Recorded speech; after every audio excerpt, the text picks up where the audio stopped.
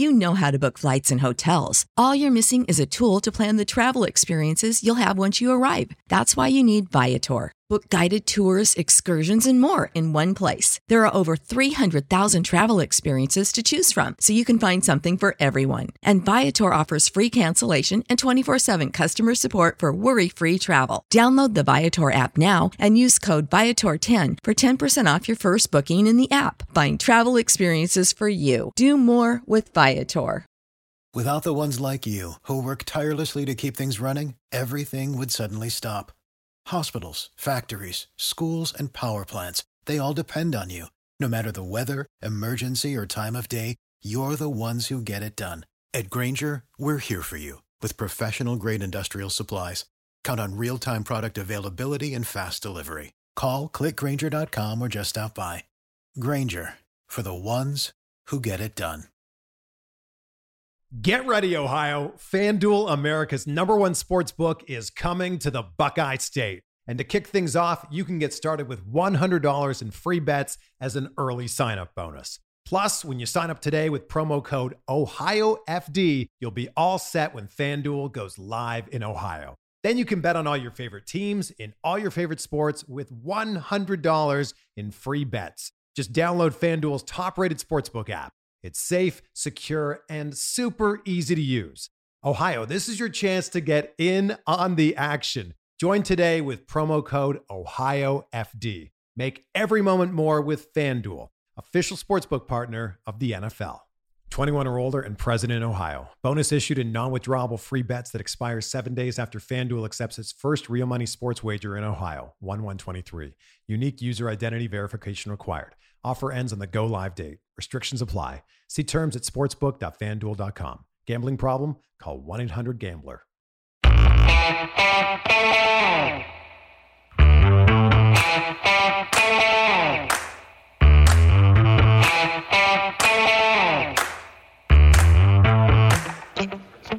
Hi, folks. Welcome to another episode of Film Study. This is Ken McCusick. Here to have this week's Know Your Foe episode. We have a fantastic guest for you. All the way down from Saints Country, we have Maddie Hudak, and she is USA Today coverage for the Saints and also a sideline reporter for Tulane football. So Tulane having a pretty decent season. Maddie, how you doing? I'm good. Like you said, having a great season on the college side of things, and Saints got a shutout last weekend. So good time for us in football country here. All right. Outstanding. So as always, we'll go through this again. I need to shout out to our sponsor first, Liquid Death, the water that will murder your thirst. Thanks again for sponsoring us, and hope folks out there will give their product a try. They've been good to us. Like to start always with the offseason changes that went on with the Saints. Take us kind of through that in your own words. The biggest one is at the top, right? It's the turnover at head coach and really the tandem of a great quarterback and a great head coach that don't come along very often, if for several years at that. And it's hard to say when the Saints will get to a place like that again. But I think initially at the beginning of the season, you saw how much Sean Payton really brought in terms of value in his innovative creativeness on the offense, especially. Things are starting to kind of click on that aspect. But Dennis Allen being a defense guy, it kind of seemed like that was where more of the emphasis went. But there was a lot of turnover on that side of the ball too. So he's kind of looking at a completely new secondary compared to last season, where the Saints very much had, a defined free safety in Marcus Williams and a strong safety in Malcolm Jenkins at that point in his career. I know Dennis Allen had kind of envisioned a more versatile role at that safety position, wanting to have two interchangeable guys with complementary skill sets to do those disguised looks. One thing I always say when people have interchangeable safeties, it usually means they have two strong safeties. The good situation to have is have two free safeties, right? And then you really can have interchangeable people. But I was just using the terminology that he had said over the offseason. Not beating on you, believe me. But Marcus Williams, we've really appreciated having him in Baltimore. And the point I was going to make is that with him and say Geno Stone on the back end, or he and even Chuck Clark, you really have the ability to have multiple guys who can play the back end. And it is great when you have it. Yeah, Marcus Williams' range is certainly missed at that. I think that's something that got a little bit lost. I think the Tyrann Mathieu signing brought a lot of hometown nostalgia along with it. And Marcus May, I thought he was kind of the quieter but almost stronger signing, given that he seems to have a little less tread on him and he played a more versatile role. And looking at his tape, it's really hard, when it's a team that's not doing well, like the New York Jets at the time, and trying to assess someone at safety who has to deal with the communication of people everywhere around them. So I was looking forward to seeing how they kind of use that vision of those two safeties with complementary skill sets in those two players. And I'd say they're close, but I don't think it's as close to the vision as perhaps Dennis Allen might have liked out of them. And I think if you had them a few years younger, it might have been different, but it's also hard to ignore so many injuries that have happened in the secondary, with Marshon Lattimore being out now for several weeks at this point, going into the Arizona Cardinals game. The CB2 Paulson Adebo is deemed out an hour before the game. And then Bradley Roby, who's kind of been almost the jack of all trades secondary fill-in, goes out in the first few series of that game too. So then you have a rookie in Alontae Taylor and Chris Harris Jr., I believe, playing cornerback. And so how are you kind of able to evaluate the secondary as a whole at that point? I did feel like the Raiders game was the closest to full strength, barring Marshon Lattimore's absence, that we've seen in a while. And you could tell just in the way they employed personnel. I just looked this up out of curiosity, and they played a ton of dime defense against the Raiders. It was all in pass defense, obviously, but they were playing it on about 17% of season snaps. And they had 20 of those total 88 on last Sunday. And to me, that really allowed guys like Justin Evans, who I haven't really brought up. He's someone that I really liked from a trait perspective. And he came with almost, no tread on the tires from Tampa Bay. Outstanding stuff. I mean, for starters, any girl who could talk about the dime defense, any person, I don't want to say this. Who talks I'm a about secondary person. So yeah, there you go. Really love the dime here in Baltimore, what it's done. Here's what I want to ask you about what the Saints have gotten out of the dime. Do they have a situation now at the weak side linebacker spot, which I assume is the person who's going out for the dime to enter, right? Okay. It depends.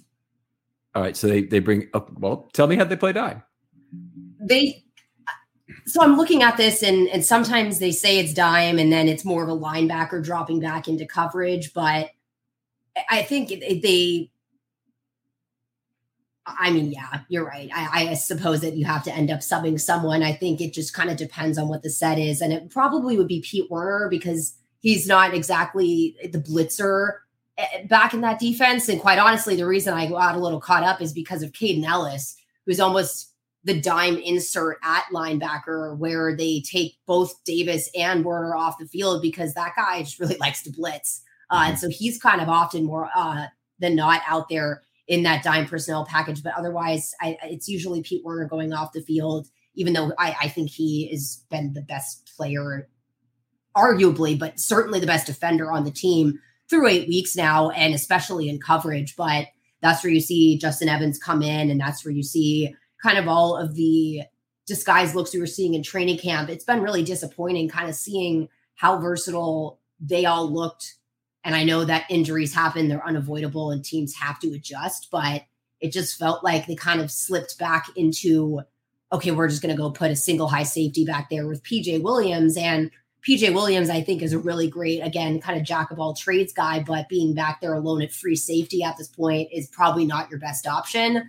And it just, again, it felt in terms of seeing that kind of stuff, like them employing so much dime personnel and leading with nickel, really barely using any base at all. And it's something I've seen them use quite a bit more this season. And I think that's the play of Werner and then the health of that secondary, including the loss of CJ Gardner-Johnson, which I know wasn't an offseason move. I guess it actually was. It was pretty much right before the season started. And I think that's the biggest, question mark that's still left to be solved, and kind of how they've been accounting for that in terms of everything else with the injuries has been a little fascinating to watch, but it seems like they're all kind of finally starting to play as a whole. Okay, so we can go this in any order you want. I don't want to over direct this, but I want to go back to the offseason changes, and then we'll come back to how they play pass defense and whatnot, and get back into some of those dime My brain's questions. happy to go. Well, mine too. I'm a wanderer as well. But what else did the Saints draft, and maybe talk a little bit about free agency first? Yeah. Again, May and Matthew, I think Jarvis Landry was one of those really quiet but strong offseason signings, because it's hard for me again to evaluate, because I'm thinking of when he was playing on the field, it was with Jameis Winston at quarterback, and now he's been hurt and Andy Dalton's been at quarterback. So it's yet to see how he plays with him, but he just kind of felt like that reliable Emmanuel Sanders type guy that the Saints have tried to bring on as a free agent in previous seasons. And he immediately came on and was consistent in his production. Andy Dalton, to me, is actually one of the strongest off-season signings, in my opinion, because I think the Saints have a problem at quarterback, and I don't think that it was solved heading into the season. And I think the really strong push for Deshaun Watson and the fact that they were all in if he accepted the terms of their deal showed to me that they weren't sold on Jameis Winston as a future. And so thinking about that, thinking about the fact that he had to beat Taysom Hill in a quarterback competition the season prior, and then he comes out there with a broken back and apparently, screwed up tendons in his ankle. And it's hard as outsiders to evaluate what's going on, but the fact that he's been benched and it's not due to injury, to me, that becomes Andy Dalton as one of the more valuable players. And I think one of the key things looking forward as a franchise quarterback, and I think Andy Dalton is the right bridge. So they're not really paying anybody at quarterback this year, aren't they? Unless it's Taysom Hill, right? I was going to make that joke that It's the Taysom Hill contract, even though he's arguably showed his value. But yeah, they're paying pennies at quarterback at this point. Okay. So Jameis has 4 years on his contract, I think, but is $12 million, something like that. Well, it's not that much. I believe it's 2 years. Okay. Yeah, they signed him to back-to-back 2-year contracts, which again, just another sign of. Oh, you're right. 22 and 23 there. Okay, so he's got a $15 million. No, he doesn't. It's a $4 million cap hit this year.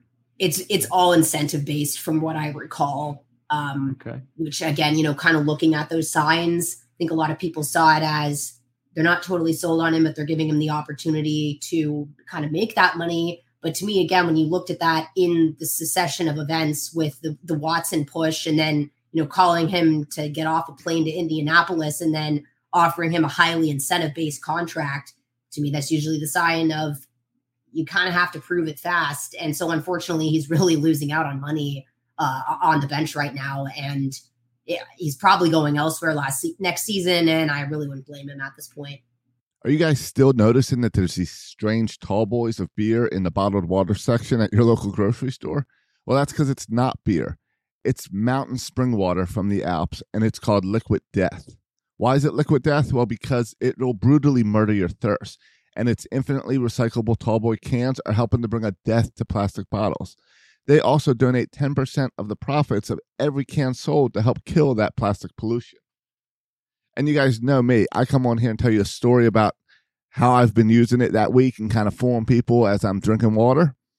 Well, I got a new one this week. I'm not going to tell you what I did. I'm going to tell you what I'm going to do, because this week is Halloween. So Monday night, I'm taking the kids around. And I know there's some people that are handing out beer and shots and stuff, but I don't want to do that when I'm around my kids. So when I'm dragging my 2 8-year-olds around and going door to door, I'll be dragging the wagon with the cooler of Liquid Death. So I'll be handing out tall boys of water to parents. And hey, if a kid asks, I can actually give it to a kid as well, because all it is water straight from the Alps. Go on and get Liquid Death. Get it today. Get it ready for Halloween. You go get Liquid Death at your local Harris Teeter or 7-Eleven, or find a Liquid Death retailer near you with their store locator tool at liquiddeath.com/film study. That's liquiddeath.com/film study. How do Saints fans feel right now about the Deshaun Watson deal not coming to fruition? Depends on who you ask. That was a hard thing, just being a woman in sports and trying to just speak about that with any form of intelligence, because there are a lot of people that just simply don't care and see Deshaun Watson as a really good quarterback.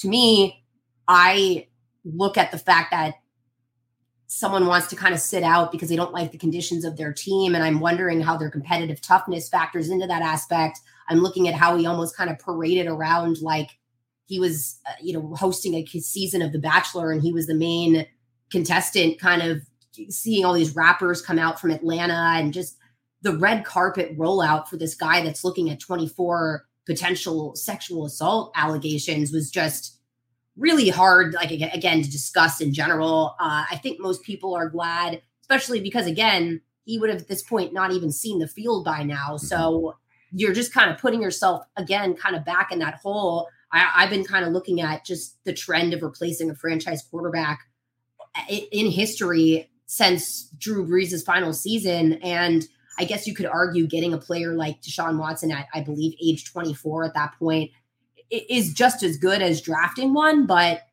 they would have had to give up the farm draft picks, which they kind of did. And that's also a discussion for a later point, but players, they have no cap space moving forward. And if he ends up not being the guy, you are just hamstringed in a way that also includes all these off the field issues. And on the converse, if you go to the draft, you have someone on a rookie contract and you don't have all of those kind of hamstringed things around it. So my only thing is I really have issue with the Saints kind of flippantly trading away that first round draft pick. Are Chris Olave and Trevor Penning worth it? I think Chris Olave 100% yes. But to me, if you don't have a franchise quarterback, it really doesn't matter. And they did turn it around this week, and I think that they will start to kind of win more games moving forward. But it got to a point where Saints might have a top 5 pick in a pretty heavy quarterback draft class, especially compared to last year when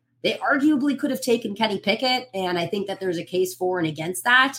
I tended to be kind of higher on him than most. I know a lot of people had just very varying opinions, and that was shown through the draft at quarterback last year. But that's a little hard to swallow. The only thing being the fact that I am all but certain Sean Payton is coming back to coach next season. And I think people keep forgetting that the Saints are going to recoup a first round pick for that. It's likely not going to be in the same position as their original slot, but Saints are known to make trades. And to me, that's again why I think Andy Dalton was one of those more key signings. And I think he's someone they should think about signing to a 2 or 3 year deal, trading up all of the draft picks at that point if they think that their franchise quarterback is in this draft. And that's kind of the path to their future that I see making the most sense. Now, I know in 2018, when the Saints traded up to number 14 and drafted Davenport, right? Mm-hmm. Okay. That Deuce Windham, and I know we both know him from our production meeting talk, was really in favor of them drafting Lamar Jackson at that point. He thought that that's what the Saints were really trying to do, but to go up to 14. Was that the right time to get a franchise quarterback at that point, with Brees still having a year left or maybe 2? Well, I would argue that they actually screwed it up the year prior because they had Patrick Mahomes right in their sights. Yeah. And that was kind of the whole point of it was a now 4-part series that I just kind of wrote the epilogue of, if you will, after doing a 3-part one back in 2020, looking at teams that pushed the quarterback out a year early, kind of going to that Bill Walsh quote, if it's better to get a player out the door a year too early than a year too late, looking at the Packers and their just, again, continuation of success. Ironically, the Chargers, who arguably have had one of the more stable quarterback situations in a continual manner, given that they pushed Drew Brees out for Phillip Rivers, and then they kind of pushed Phillip Rivers out for Justin Herbert, and they seem to have really done it right. And then you look at the Broncos on the other side where, yes, they won a Super Bowl with Peyton Manning, but he was the first quarterback that really had anything of value after John Elway had retired almost 20 or 30 seasons before that. And now they're in a situation where Russell Wilson is not panning out in the way I guess they had immediately hoped. They signed him to a massive contract. And that's just, again, this weird free agency rent a quarterback situation that's kind of been going on as of late. Just because Tom Brady did it does not mean that other quarterbacks are all going to be able to do that. And it's different when it's Matt Stafford, who's been basically, wasting away in Detroit, and there's a Super Bowl ready team, and he kind of is that missing piece. I don't know if Denver was as self-aware in their evaluation of where their team was at. And I mean, Nathaniel Hackett just has not had the situational management of games whatsoever to even be looking to run into the postseason at this point. So just looking at kind of all those things, I know the Saints were really high on Patrick Mahomes, and they were one pick away from drafting him. And I know Sean Payton has told this story where Drew Brees actually came back early from a fishing trip with Zach Strief, who was one of our offensive linemen at the time. And he walked in the room and he was like, "Hey, Drew, I'm just letting you know, if this guy's available, we're drafting Patrick Mahomes." And Drew, to my knowledge, was understanding of it because, again, it's that same idea of the Aaron Rodgers and what they did in Kansas City with Alex Smith of having him sit for 2 or 3 years. And then when Brees retires, now you have that quarterback. So that to me was really the kind of the fatal error that I think they made. I've always been curious about the Lamar Jackson thing because you're right. It was another situation where he also was available and they traded up and not for a quarterback. And I know they really liked someone like Josh Allen. Perhaps the top 7 wasn't feasible at that point, but I think, I don't know, I've been having this like weird moment of trying to figure out if it's the quarterback or the system for the Saints and why Sean Payton was trying to kind of push the Taysom Hill aspect so much. And I think really what the vision was a counterpart to Alvin Kamara in a way where one of them is not necessarily the star, but they're kind of a two-headed monster. And I don't know if Lamar Jackson is just too powerful as his own runner to have that same type of vision, but it's hard to say now that they shouldn't have drafted Lamar Jackson, but the fact that they just didn't think someone was going to jump them when they were so high on Patrick Mahomes, to me, if it's your franchise quarterback and you think that might be him, trade up and get him because the Saints do it for every other position, especially defensive end. Right. All right. Outstanding stuff. Key injuries right now with the Saints. Well, Michael Thomas is apparently getting surgery and going on IR with some misdiagnosed toe injury. I think there's a colossal misunderstanding of what turf toe actually is in the first place. And it's interesting because I feel like there's been so many recent injuries like Patrick Mahomes in that Super Bowl where all of a sudden he was very mortal back there. And it was very obvious that was affecting him. But, you know, players lose seasons. We have a guy on Tulane right now with turf toe who is hoping to come back for the final few games, but that takes weeks. And so just, I think people think it's an actual toe when it's not a toe. It's that tendon system. And so all this stuff has come out that they misdiagnosed the toe. And it's really just such a bizarre conversation, but I'm curious as to what foot it's on. And I know that's one of those kind of annoying things to me about injury reports is you don't always get which side the digit is on, because I think it all goes back to that ankle injury. And I had a high ankle sprain. I used to play competitive soccer and I couldn't get back to where I was. And I went to physical therapy, took years, and it was just that pain every couple of times I kicked a ball. And the amount of time that Michael Thomas missed with the amount of setbacks he had, and I think playing through it, I understand why he did it. And if I was a player in that situation, I would too. I think he perhaps cherished Drew Brees more than a lot of players on that team. He really seemed to have just such a meaningful connection with him. And I think he was literally willing to let his body give out on the field to be a part of Drew's last game. But that, unfortunately, I think might have lasting effects. So that's, the Ravens went through something similar with Jonathan Ogden at the end of his career with an extensive turf toe time. He was on the field, off the field, lost extensive periods of time. And then honestly, it really ended his career after the 2007 season. Frustrating to us too. About the injury reports, I don't know if you attend camp typically or what you do to be at the interviews or you're on whatever. Okay. So one of the questions I would have is, how open is your current leadership in terms of really explaining what injury situations are? Because the Ravens definitely follow the Belichick model of giving you very, very little.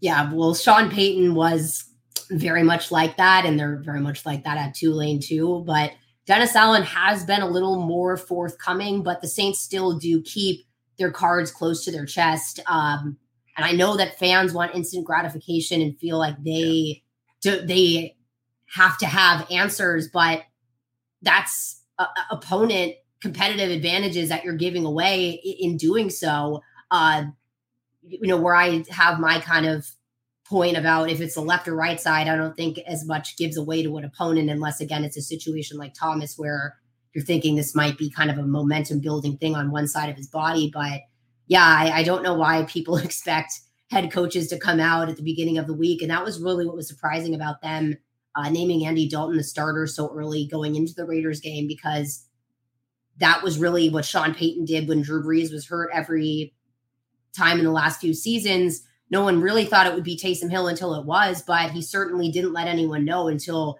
the last possible minute. And I always just think of Bill Belichick listing Tom Brady as questionable with a shoulder injury on the report every day, a week of the season, because he didn't like the designations. And it really is so much unnecessary verbiage at this point. But it is hard when this is the second season in a row now where they've declined to put Michael Thomas on IR to start the season. And then all of a sudden he ends up on IR. And it's okay. Could his roster spot have been used for someone else? I don't know if it's necessarily that deep because the Saints have had so many injuries. I think they've had more trouble fielding players than people taking away active roster spots. But it goes to this point of what's going on here. Is this something that Michael Thomas is kind of fighting and thinks that he's closer along than he is? Is the medical staff thinking that he's not as far along as he is? But that happening kind of 2 seasons in a row, I think that's where when you do hold injuries close to your chest, that kind of stuff, I understand why fans kind of get this sense of distrust and make jokes about whether or not Marshawn Lattimore needs like a kidney transplant at this point, because he got hit hard in the abdomen and then we haven't really heard any type of valuable information since. And I do think there is a level where, if they could just say something about whether it's a muscle strain or something else, as long as the injury status is still the same in terms of practicing or not practicing, I think a little distinction and sometimes would help. But then you see an elbow show up on there and it's, how deep can we kind of get about this kind of thing? So I think that usually mum is the better approach in general with injuries, but it is hard sometimes as a sideline reporter really having to basically ignore everyone asking about Tulane until the last minute. And you no doubt you have a segment each half or at halftime where we talk to the coach. So one of the things you always want to talk about is injuries, right? Yeah. Well, again, at Tulane, my job is kind of to go be a spy almost and just kind of patrol the sideline and see who went into the locker room, who came out, who has a brace on, because again, Willie is a little mum with injury stuff, but we always have kind of that closed door meeting on Thursdays. And it's about 10 minutes before kickoff that I kind of give the injury report at that point. And then during the game, it's just kind of going off of eye checks on the field. Okay. All right. So I think we can all appreciate seeing sideline reporters being that spy talking about, and he's up on the table with so-and-so. You're just describing what you're seeing and allowing them to draw their conclusions from that. Fascinating stuff. A job a lot of people, I think, really would love to have. I mean, do you get that a lot? Do you get a lot of envy of the position you have, but both from men and women? Yeah, it's funny because it happened very last minute and unexpectedly last season. I was kind of looking at other positions, and then all of a sudden they really wanted a sideline reporter for Tulane who was able to travel to all of the home games. And so I get a call from, he's currently the play caller for the Pelicans. His name's Todd Graffanini, but he was the voice of Tulane Green Wave for, I believe, 27 years. And he's telling me I need to call the new play-by-play caller, Corey Glore, immediately about sideline role. And within like 2 weeks, I'm suddenly at training camp. I came from a psychology and legal background. I only went into sports during the pandemic. I just followed football, all my life. My mom is from New Orleans. So we actually came down to New Orleans for when the Saints won the Super Bowl, but I'm also an only child. And I always felt like kind of a talking point with my dad. And we always just both really enjoyed the mental aspect of the game, but it's fulfilling in a way I didn't necessarily expect, because that relationship building, and I think it might be just kind of different at the college level where they really are just 20-year-old guys out there, but they wear their emotions on their sleeve, and I've seen the highs, I've seen the lows, but just to really feel like you're in the mix, and there's just this adrenaline of being on the sideline during games that I didn't think I would ever really have the opportunity to have. And now I can't imagine not being on the field in that manner. So it really is both, personally fulfilling as an alumni of Tulane, but it's just been such an unexpected surprise. And I really like being their sideline reporter. Very, very cool. Definitely a very cool opportunity here.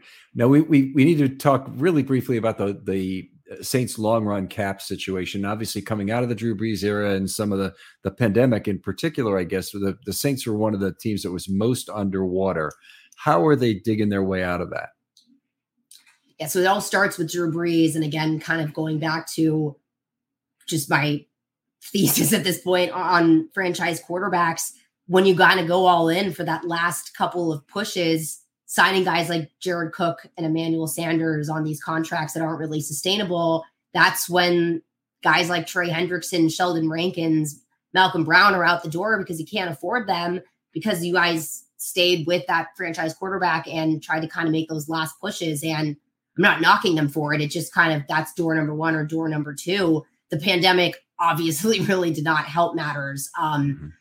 But I mean, they managed to clear the space to sign Deshaun Watson if they were in the position to do so. So I know it always kind of becomes this folklore joke about the Saints cap situation being fake and, Taysom Hill's contract being fake and all this. But to me, it's more the Saints are just creative, and they have kind of shown people how to do it. And I think some teams are starting to follow suit, but just feels like no one else has really delved into the creativity with the contracts that the Saints have really done. But it's also their approach to free agency versus the draft. And there are some people that would argue it's a mistake to let guys like Marcus Williams and Trey Hendrickson go. But then you look at Pete Werner coming out of the draft, you look at Paulson Adebo, the fact that he was a third round pick out of Stanford, who didn't play a down of football the year before that, was in second team snaps up until a week before last season when Ken Crawley went down with an injury. And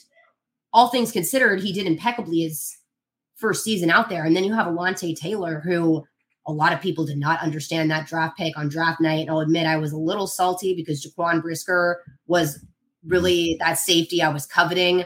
Kyle Hamilton was a fever dream, but Jaquan Brisker was literally right there for the taking, and the Bears scooped him up. But the second I started looking at Alontae Taylor, it all of a sudden made a lot of sense. I actually spoke with his longtime trainer, and I'm planning to talk with him later this week kind of about his development. But you can just tell the character of the guys that the Saints draft. It really goes towards how much they value leadership in young players and just really football intelligence. You can tell Alontae Taylor's mental processing is really there. He has spent time at quarterback, spent time at wide receiver, and you could see that peripheral vision of his really coming into play. But the fact that him, Pete Werner, Paulson Adebo, they've all kind of been thrust on the field in these scenarios. Alontae Taylor quite unceremoniously in these last two games, and no one's been scared of the moment. So they might not have the best first round draft pick record going for them. And I think that's kind of their over focus on trait-based defensive ends out of smaller schools that often are injured. But the Saints in rounds 2 through 4, I'm almost willing to bet on every single year. So I get their approach to free agency. And it's also a lesson learned from back in 2015 when they signed Jairus Byrd to this huge contract. He gets hurt. He wasn't the player they expected. And it put them in that dead money rollover for several years now. So I think they just kind of learned their lessons and managed the cap by being willing to let people walk that I think a lot of people wouldn't because they're confident in their draft evaluation process. Mm-hmm. I mean, the first round did look good for the Saints this year. And Olave, I think, was the first at number 8 of a run of 4 wide receivers and 5 picks, if I recall, before the Ravens, actually Jordan Davis and then Kyle Hamilton. Hamilton, you mentioned as being somebody you were interested in the Saints drafting. Would you have liked him at number 8? Would you have been happy with that pick overall?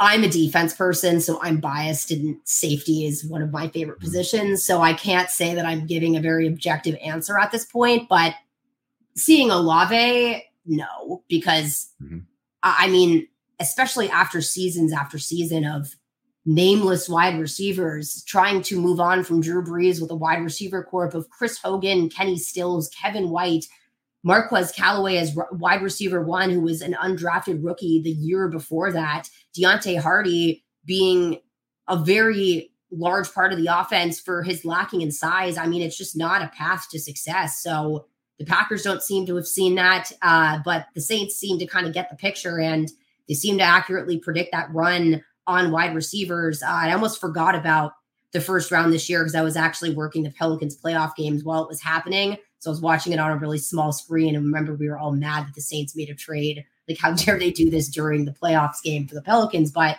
Chris Olave he's a star. I don't know.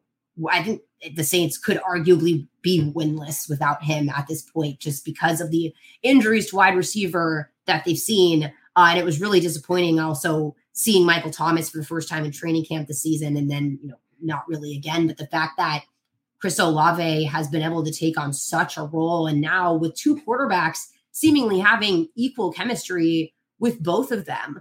And then Trevor Penning, it remains to be seen, but James Hurst, I think, to his own credit, for that being this huge talking point over the offseason, losing Terron Armstead, who, again, that's someone that I think had kind of implied he might have stayed if there was a different quarterback situation. And again, that all kind of goes back to everything being tied to your franchise quarterback. But I think the fact that left tackle has not been a sore spot on this offensive line at all is a really great sign, because then you don't have to rush the development of someone like Trevor Penning, who seemed to be that really raw prospect. It's just the, sense of reining it in. But I am with Dennis Allen on the sense of, you can teach a dog how to fight, but you can't teach fight in a dog. That is something, by the way, that the Ravens fans are going to have a hard time adapting to, because James Hurst, gravitated from left tackle, and he was undrafted left tackle, but played for the Ravens, really got worked over in his time there at left tackle, would be the fair way to state it. Moved to left guard, and was not bad there. Actually was pretty decent left guard. In fact, he started a run of Ravens left guards who could really pull despite a lack of athleticism.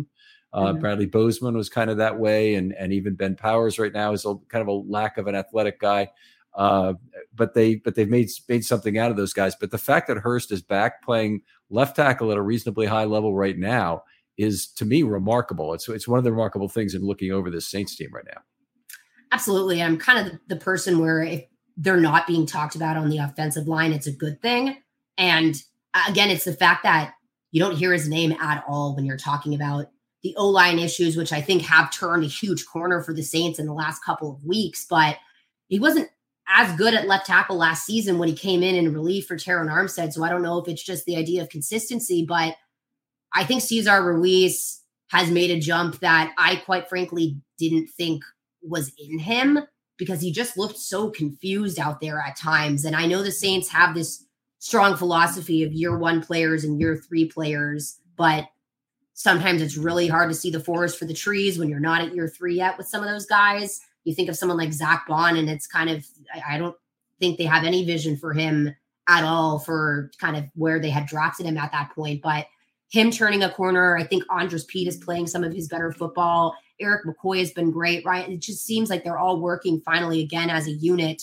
And last year, it was hard to almost evaluate them all individually because there's so much bad play and injuries, with Eric McCoy going down on the third snap of the season. And Cesar Ruiz was not a very good center last year at all.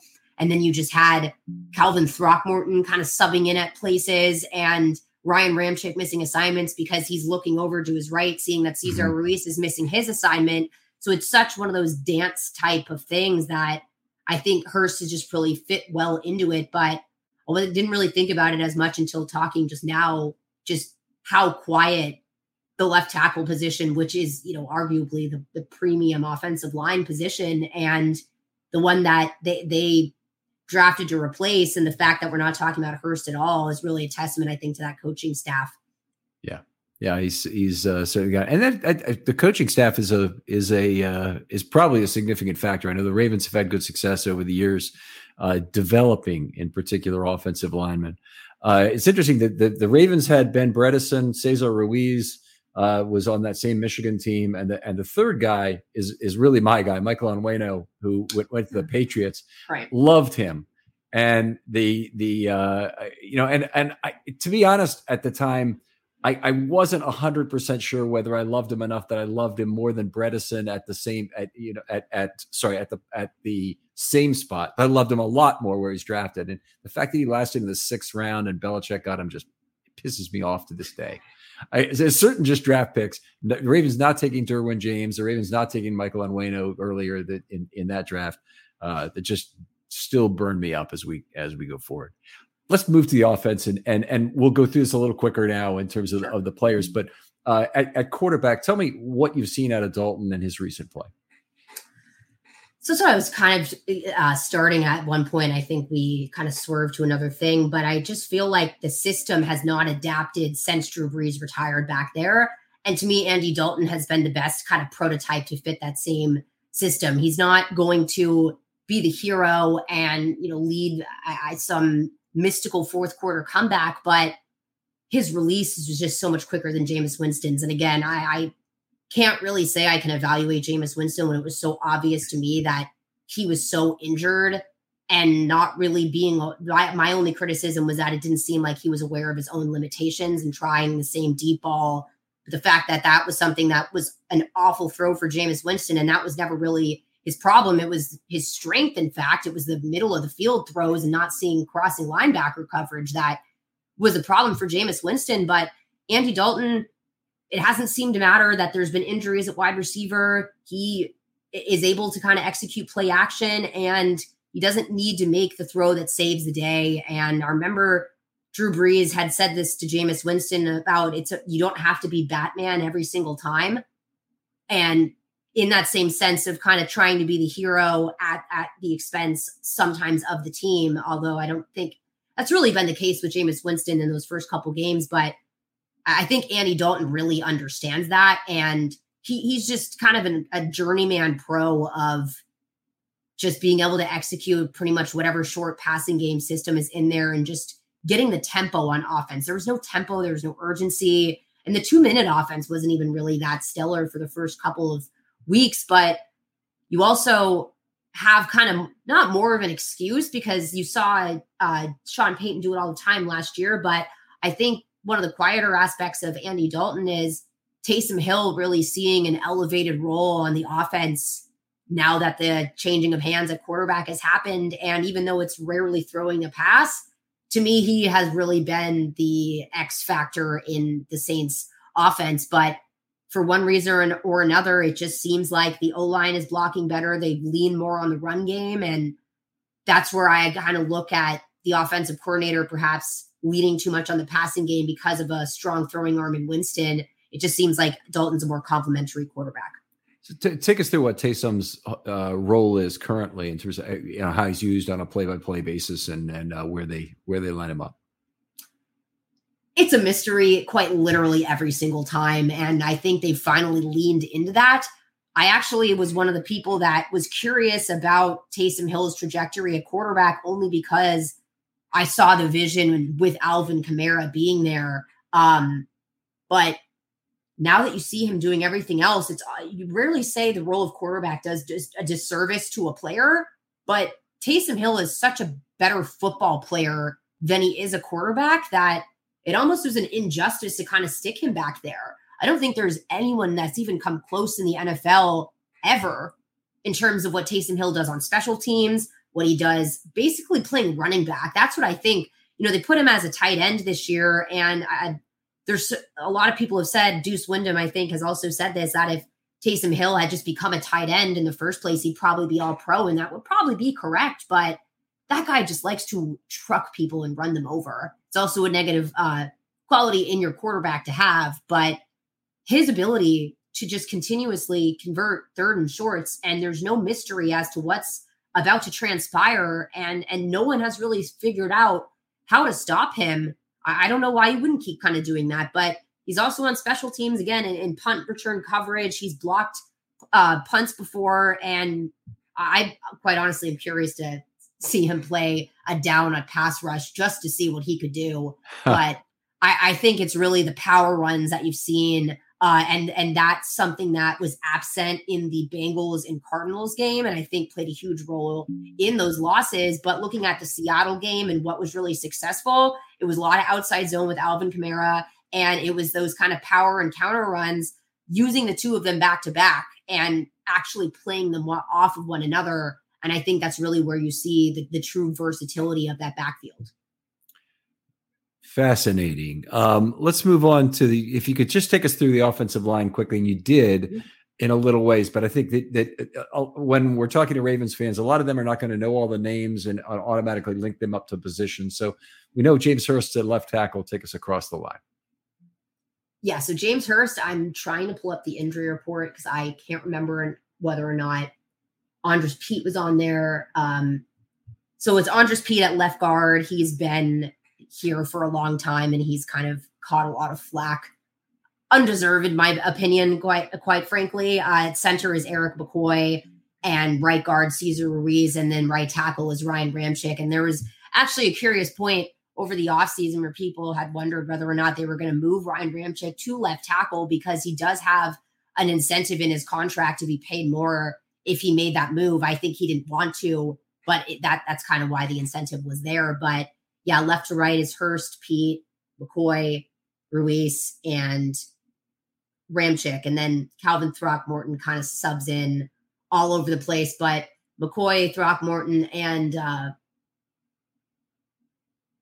Ramczyk were all on the injury report as limited this week. I don't know if it was just precautionary, but that did catch my eye a little bit. So you could see perhaps some other guys in the fold this weekend. All right. Fair enough. Do you want to talk about, let's see, we haven't talked about the wide receivers really, to go through who plays slot and X and whatnot? Yeah.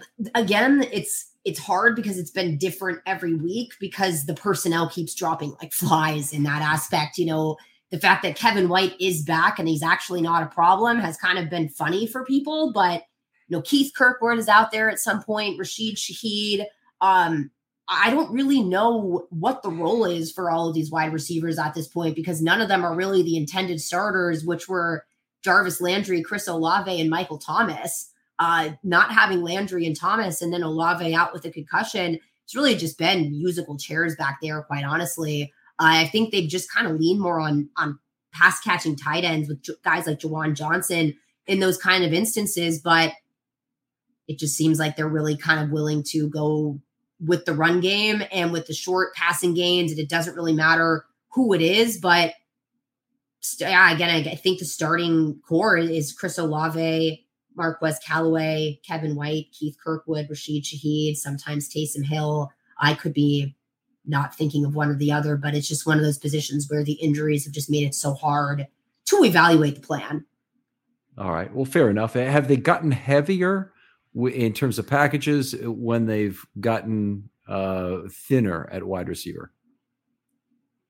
Heavier in terms of what they're putting on the field in personnel? Meaning are they putting on more 12 instead of 11, more 20, even some 22 or whatever packages they might use that have only two wide receivers, even only one?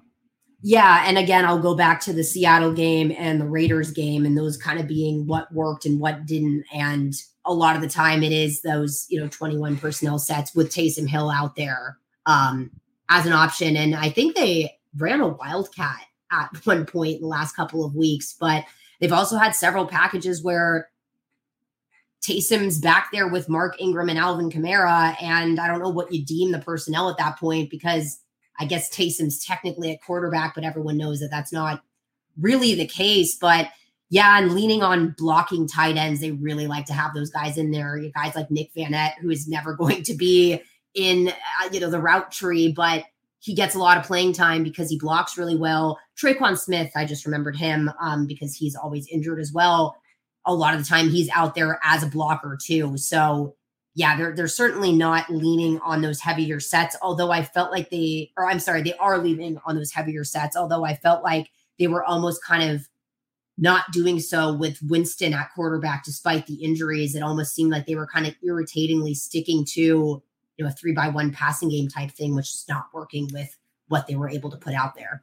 Yeah, a lot of teams, they like to run out of 11 just to take an extra heavy out of the box defensively. So it's not the Ravens way. The Ravens will get as heavy as they want. In fact, this is not, I don't think, generally known around the NFL, but the Ravens are playing the heaviest packages in recent NFL history by a wide margin. And to toss this out there, the 2019 Vikings played slightly under 2 heavies per play. And that's the combination of 6 offensive linemen, tight ends, and fullbacks on any play. The Ravens are up around 2.3 heavies per play. And so the last 6 years, they're by far the heaviest. I think you probably have to go back decades actually to find a team that's played as heavy as the Ravens. So defensive linemen going to be at a premium for the Saints in this game. Oh, 100%. And I feel like I've noticed that quite a bit with the Ravens, because in this kind of age of mobile quarterback, where I think a lot of teams don't actually know what to do with them once they acquire them. I think the Bears might be getting there with Justin Fields, but you just kind of see these guys go out there and draft mobile quarterbacks and then put them back as a pure pocket passer and expect those traits to be farther along than they are, and then not utilizing that skill set at all. Whereas John Harbaugh, I think, really said, we're going to build an offense around Lamar Jackson. And that's exactly what they've done. And it makes sense. Why wouldn't you do that kind of thing? Just because the NFL is this aerial game, it's fleeting in my opinion, because it's certainly not this year. It's been one of the most low scoring starts to a season I can remember. I think the era of great quarterbacking is kind of shaky than it's been in other years, because you have the guys like Aaron Rodgers and Tom Brady at the top, just also kind of looking lost out there, but kind of see the changing of the hand. And besides the younger guys like Justin Herbert, Joe Burrow, and Patrick Mahomes, a lot of it is just kind of all over the place out there. But then you have the Josh Allens and the Lamar Jacksons, and everyone's kind of been talking in analysis of the Saints shutting out the Raiders. Okay, that's great, but Lamar Jackson's been the quarterback that I've been staring at all season, because there's one problem the Saints have. It's containing those mobile quarterbacks, and they like to rush 4. They don't like to kind of bring those heavier packages, but if they have to match the Ravens, they just kind of might have to. So I'll be curious to see how much dime we see coming out of the Saints. So they do use in pass rushing situations, but it's going to be a test for a unit that I think finally showed signs of life, and individually and as a group, like Marcus Davenport really having the best game of his season, and Peyton Turner at this point having the game of his career, because he really has played in about 8 matchups that I can think about and has not really been memorable to this date. And to me, defensive line can often be so mental, where once you see the vision there, it just kind of keeps happening. So I'll be curious to see if that pushes them over the hump, or they really kind of look like deer in headlights next week. All right, so let's flip over to the defensive side, and you started to talk about the defensive line a little bit when I kind of prodded you there. But how are they set for? Actually, before we go to that, let's talk about in the most important defensive question of all to me is how they look in basic heavy against basic 12 and 21 personnel, and so how they look when the opponent gets heavy, and then how they look when the opponent's in an obvious passing situation. And you talked a little bit about the dime being their response to obvious passing situations. Up to 20 dime snaps this last week, a function perhaps of having the lead. I know that's often the case in Baltimore, is you have the lead, you play a ton of dime. I would say that, but I think it had more to do with the personnel that they felt would play to their best strengths at that point. And like Justin Evans, to me, again, had a really strong performance, and that's hard to ignore when I thought that he started off strong at the beginning of the season, and then they kind of lost the vision for him back there.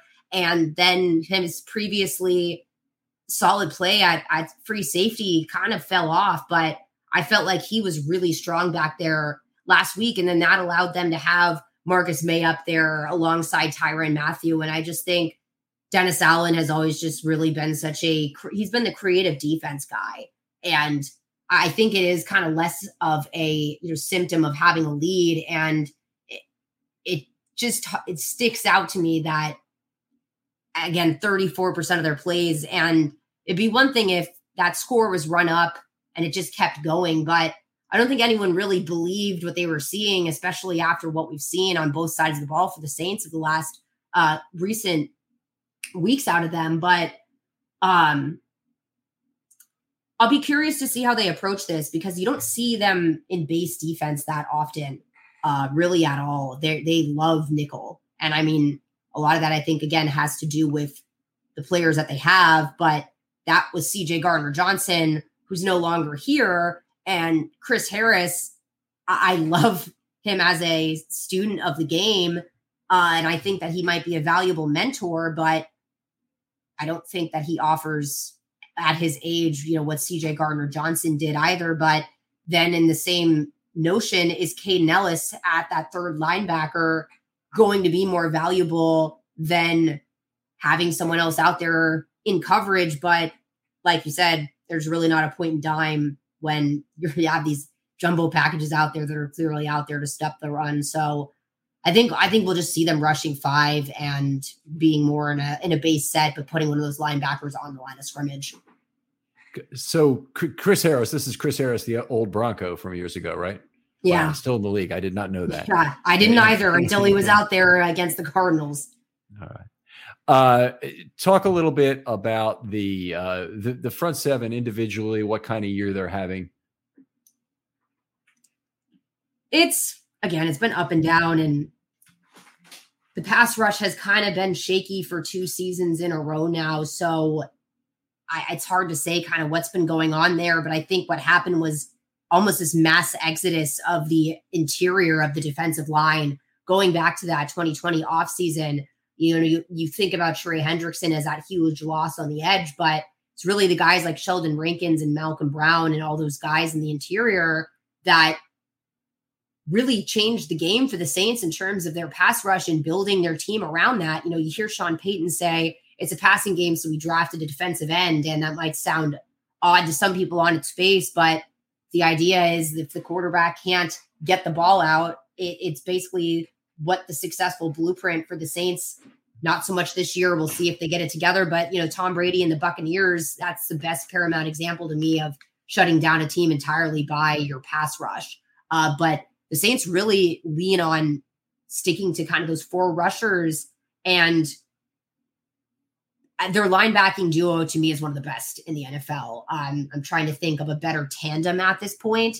I can't think of who's opposite Fred Warner. Otherwise, that would probably be a really high argument for me. And I know there's been injuries at other places, but Demario Davis, at his age, doing what he's doing, and the fact that the Jets just kind of gave him over to the Saints for free. But to me, Pete Werner, I said this last week, he's playing at this point where if they had drafted him in the first round, I might be okay with it, because he has been, without question, the biggest impact person on the field. Maybe, Taysom Hill is second to him on the other side of the ball, but his run defense was there last year and it is stellar this season. But, you saw him in training camp covering Michael Thomas in the slot, and it looked kind of funny and weird. But when you lose Quan Alexander, that was their coverage guy in those situations last season. And so now Pete Werner has to really do both. And to me, he's excelled. He's forced fumbles. He's not really being picked on. And then Caden Ellis, again, has just kind of been one of those quieter but strong, productive guys. They had Chase Hansen. I can't remember if he was injured or just kind of fell out of the lineup, but I do recall him being injured back in the preseason. But the front 7, I guess, not really kind of getting there, because just trying to think about all the secondary players, but it's not been the best, but it seemed like it turned a corner again last week, and not having to blitz that heavy. It's something that's interesting to me about the Saints. For as much as we talk about the pass rush with them, a lot of the games, they're just not running these kind of 0 blitz situations really at all. And they did quite a bit in the past, but I've seen times where their defensive end drops back into coverage, and then they have 2 or 3 linebackers up there rushing the passer. You lose a lot of that with CJ Gardner-Johnson. I think that was one of the biggest losses, quite honestly, in terms of him, because they have not been able to replace his short area quickness off the line of scrimmage and just ability to tear into the quarterback that's back there. So it's up and down. I don't think it's going to be the reason that they'll win games, and I don't think it's going to be the reason that they'll lose games either. seems like the Saints are kind of at a point where they could outperform expectations, but it really just seems like they're all not victims of a system, because that implies a negative thing, but it's really all about working in concert a lot of the time versus having stars at all these roles, because injury, retirements, free agency at that, they just don't have that star-studded cast everywhere like they really have in the past. And I think this offseason, to me at least, signing David Onyemata and finding him a real counterpart at that interior defensive line is really where the Saints need to kind of go. Okay. So I see he's played over 300 snaps this year, and I'm just looking at PFF here.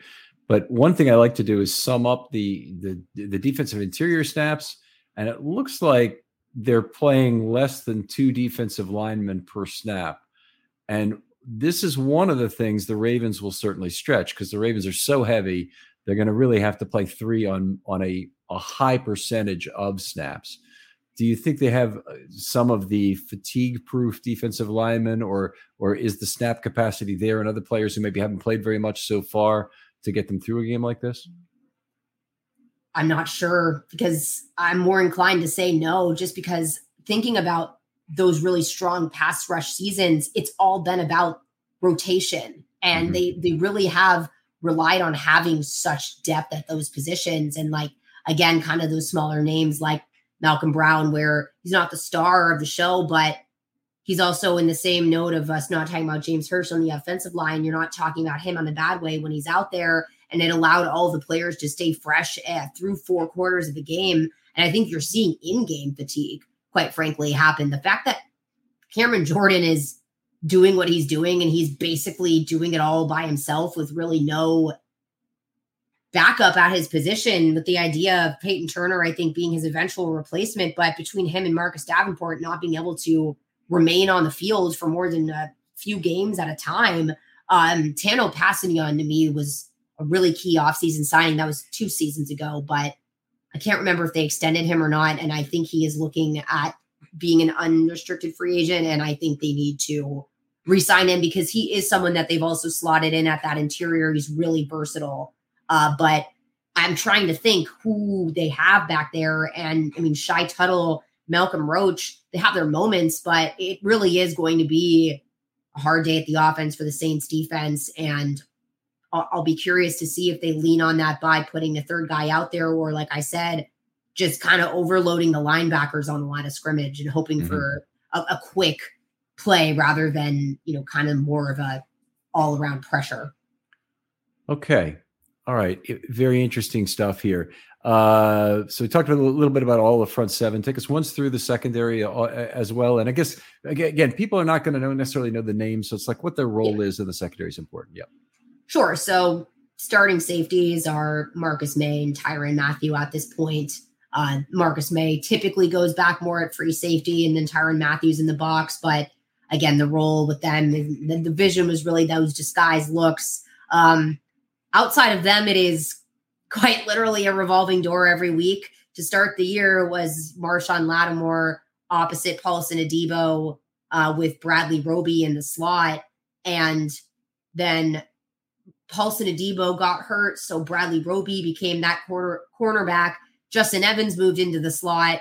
And that's where, again, I think the C.J. Gardner-Johnson trade was a little hasty, and I think it was a little arrogant, because I think that they had the personnel to replace him, and they didn't account for the fact that the secondary is one of the most injury prone positions out there. But Marshawn Lattimore has been injured for the past few weeks. So again, we have a rookie out there, and Alontae Taylor out of Tennessee, who his real first start was when Lattimore actually got ejected with Mike Evans in the week 2 game against Tampa Bay. And Tom Brady, I think, targeted him one time and he broke up the pass. And that said a lot to me about his mental toughness. So he has been starting quarterback, guarding DeAndre Hopkins and Devontae Adams, and shut them down 2 weeks in a row. He's been really impressive to me. And I don't think he's, getting enough credit for what he can do at the line of scrimmage in terms of press. He was just really, Devontae Adams was getting mad at times, you could tell, because he could not get off and was just disrupting the timing. And you'd see Derek Carr look there and you wonder why the pass rush was getting off. And it's guys like Alontae Taylor with his linear speed and his ability. He had the top speed, I think, at 1.20 miles per hour. And he is running like really deep routes with those guys. So him and Paulson Adebo, I believe, are the starting cornerback tandem. At slot, I think it is Chris Harris Jr. at this point. And then the guys that kind of come in, Justin Evans, I don't know if he's going to have a role just in terms of opponent specifics, because again, he's kind of that one that they can bring on to shine and dime. And it does not seem like he will really be of value in that aspect. Although I was kind of curious to see if he was going to be that person they developed at the slot, but that's kind of what it is. It's May Matthew at safety. And then at this point, Alontae Taylor and Paulson Adebo and Chris Harris Jr. And that is certainly not what everyone was covering in training camp this offseason, but it was surprisingly a lot better than I expected against the Raiders. I want to go back and look at that Raiders game and see exactly how they shut down the passing game. And that's obviously shutting out anybody is impressive. Shutting out some people, shutting out a team when you have a depleted secondary, very impressive and hard to do. That's interesting. So take us through now.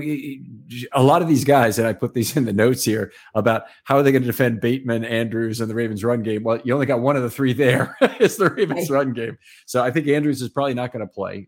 Bateman today was just had surgery and is out for the season. And Gus Edwards, who came back and really has fueled the run game last week. If I had to guess, I'd say he's probably not going to play this week because the Ravens have a bye after it. This is an NFC game, kind of a limited value in terms of tiebreakers. Not zero, but less value than winning, obviously, a conference game or certainly a divisional game. And so the Ravens may look at this as trying to get some of their team healthy. So maybe it comes down to, again, how do you expect them to really defend Lamar Jackson? In terms of what they will do special that's different from what we've seen otherwise? I think it is $1 million question this weekend because, even without all of those personnel, which cause enough problems on their own, Lamar Jackson to me is really kind of the start and the end of this, just his quickness and ability to really just take off, roll out, and again, lacking that depth at the defensive line when those guys have to chase someone around outright at the beginning, it gets really tough. So I quite frankly, again, I think the key to this is who is the best person that they can add as an additional pass rusher that's not a defensive lineman and has that quickness and maybe has the ability to shut down a play before everything is able to roll out and get going. Because I just don't think that the defensive line is able to kind of play full fourth quarters against a guy like Lamar Jackson. And like you said, the packages that they're going to be using, but I'm very curious to see how Pete Werner and Demario Davis do in that aspect, because if he only gets to the second level of the field, then that's fine in my book, just because with Saints with mobile quarterbacks, it's a bad day at the office. And it's been like that for several seasons now. I mean, the Saints literally cannot beat them because they somehow have not figured out how to contain Jalen Hurts. So the last time I think they played Lamar Jackson, he was a rookie. And like I said, it was this first signs of life this last week with the pass rush, but a lot of that had to do, again, with the lockdown coverage that I don't think is necessarily going to be necessary in this matchup. So do we see someone, I just think it's going to be creative blitz packages, to be quite honest with you, because I just think like utmost confusion and chaos is really their path to victory versus trying to run, different defensive fronts with personnel that just aren't really ready to do so for a full game. All right. That's certainly, that has been a formula that's worked against Jackson the last 5 or 6 weeks. When he's been in, frankly, a little bit of a slump since about the first 3 games of the year. It's been getting after him before he has a chance to really get outside the pocket. A lot of blitzes that aren't red or green, meaning it's not a linebacker that's coming immediately. It's not also a linebacker who's waiting to see if his running back leaves the ball backfield. It's more like a running back who automatically just delays half a second and comes, or waits for Jackson to make any sort of a move towards the edge of the pocket. And they've been frankly very effective at frustrating Jackson. It's only when they've got the run game going again that he's been able to lay his weight on the game again and been very effective in that second half, for example, against the Bucs. So that sounds like a strategy that might work for the Saints. You have one player, you could do one player on offense and defense if you like, but one player who matches up really well against the Ravens. It's kind of weird to say Pete Werner, but I think he might be the wild card in having that quickness that I just don't think I've seen in some of the secondary players, to be honest with you. His short area quickness is astonishing to be a linebacker again in his first year in coverage, but his ability to key and diagnose and his play speed to react immediately has stood out from the get-go. He does not hesitate at all, and he has very sound technique every single time. You could tell he pays so much attention to his body positioning, and he is not the biggest guy out there, but pound for pound, he is a hard-hitting tackler for loss against guys that, all things considered, should run over him like a train. So he, to me, is kind of the wild card for the Saints at defense. Then again, in terms of how they match up well, I think both teams are experiencing a lot of injuries. And so it's hard to say, but I think this game might kind of weirdly come down to who's the better runner, Taysom Hill or Lamar Jackson, and which one of them has kind of more success. Because I don't think, besides Alvin Kamara, there's a player on offense that is going to have palpable impact against what I think this game is going to be, which is really, a grinder that I think Bill Belichick would be cheering on every second of it, that it's going to mostly be run plays and just like you said, those heavy packages. It's going to be 1940s NFL with a little bit of creativity. It is, it's really fun to see Belichick talk about old time football from the 30s and 40s, and it's like he was there. And he wasn't. He's not that old, but it's like he was there. And he talks about these players from that era. It's great to see, and it's definitely a student of the game, and not just a marvelous coach. A student of the history of the game is what I really mean. His dad wrote the best book I've ever read on football, and I recommend, if anyone is interested in the X's and O's, that you go read Steve Belichick's book, because that was what Bill read when he was 9 years old. And the fact that he was bartering his homework to watch film at age 9, I mean, that to me is just a lineage of brilliant football minds that genuinely love learning about the game to this day. Great to have you on, Maddie. Absolute pleasure, and you're extremely knowledgeable. And it went through this in a very fast-paced way, frankly. Although we're over an hour here. Tell folks where they can find you. Start with Twitter, and then also where they find your other work. Sure. Yeah, Twitter is always really the hub for everything. It's at Maddie Hudak _94, and that's usually where I end up posting my articles, everything like that. If you happen to randomly be a Tulane Green Wave fan and have, the Varsity Network Learfield app, we're always on 104.1 The Spot for Tulane stuff. And that's kind of the hubs in terms of, my content. It's, broadcast is kind of harder to get people to be out there, but writing for USA Today, the Saints Wire, hoping to actually have a follow-up piece on Alontae Taylor out quite shortly. So that's kind of where you can find those, as well as usually on Twitter. All right. Outstanding, Maddie. Other folks out there, if you'd like to be on a Film Study Short, it's the bye week. I'm looking for content, and I'd love to talk football with you. If you're passionate about a Ravens topic, I really want to hear from you. I'll get back to you right away. DMs are always open on Twitter. Other folks out there who've given us a wonderful set of reviews over the years and whatnot, thank you for that. We really appreciate the recent upsurge in that, and appreciate your time doing that. Maddie, thanks again for coming on.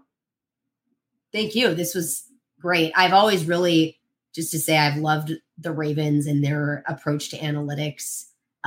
So I've been looking forward to this matchup just from a intellectual perspective. And this was a really intellectual, deep discussion that I really enjoyed as well. I appreciate it, Maddie. And we'll talk to you next time on Film Study.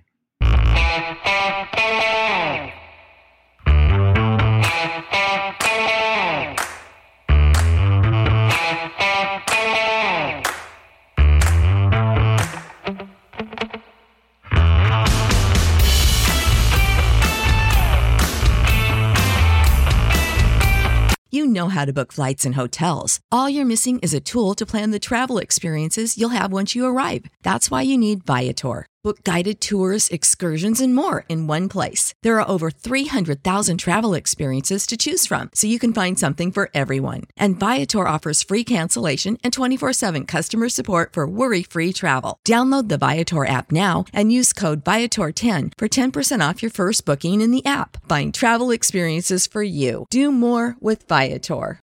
Without the ones like you, who work tirelessly to keep things running, everything would suddenly stop. Hospitals, factories, schools, and power plants, they all depend on you. No matter the weather, emergency, or time of day, you're the ones who get it done. At Grainger, we're here for you with professional-grade industrial supplies.